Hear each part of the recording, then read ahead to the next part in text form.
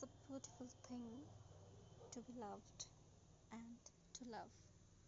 But is it really beautiful when the love is more painful and the solitude is very much comfortable? But the real thing is that when you are in love, you have to be burdened about that solitude because a person is not responsible for your happiness. Only you are the reason of your happiness. So, the person you are in love with is there only for being loved or to love. So, don't have any expectation and any hopes. If it's love, then it's purely love. You have to give your best, you have to be your best, and you are the best. So, if you cut the expectation, then only the love will be cherished between you people, and there won't be any complication, there won't be any fights, and there won't be any insecurity. So, being loved is a good thing, but having expectation is not that good for both of your physical and mental health.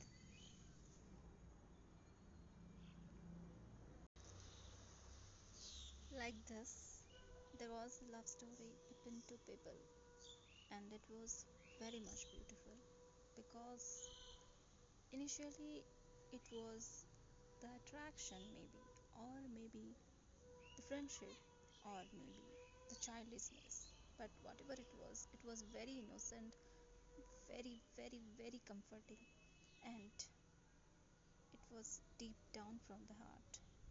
So the story goes like this. There was a boy, he was cute, he was serious, he was outstanding student and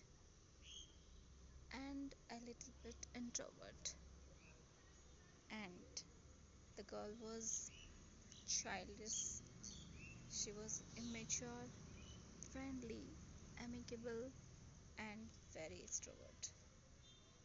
They both were poles apart to each other. For the boy, it was love at first sight, and for the girl, it was love at first bite.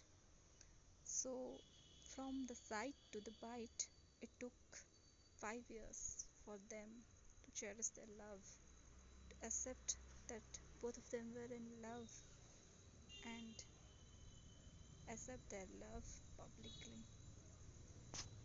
The girl was also into him, but she was confused, and the boy was more into her since the day he saw her.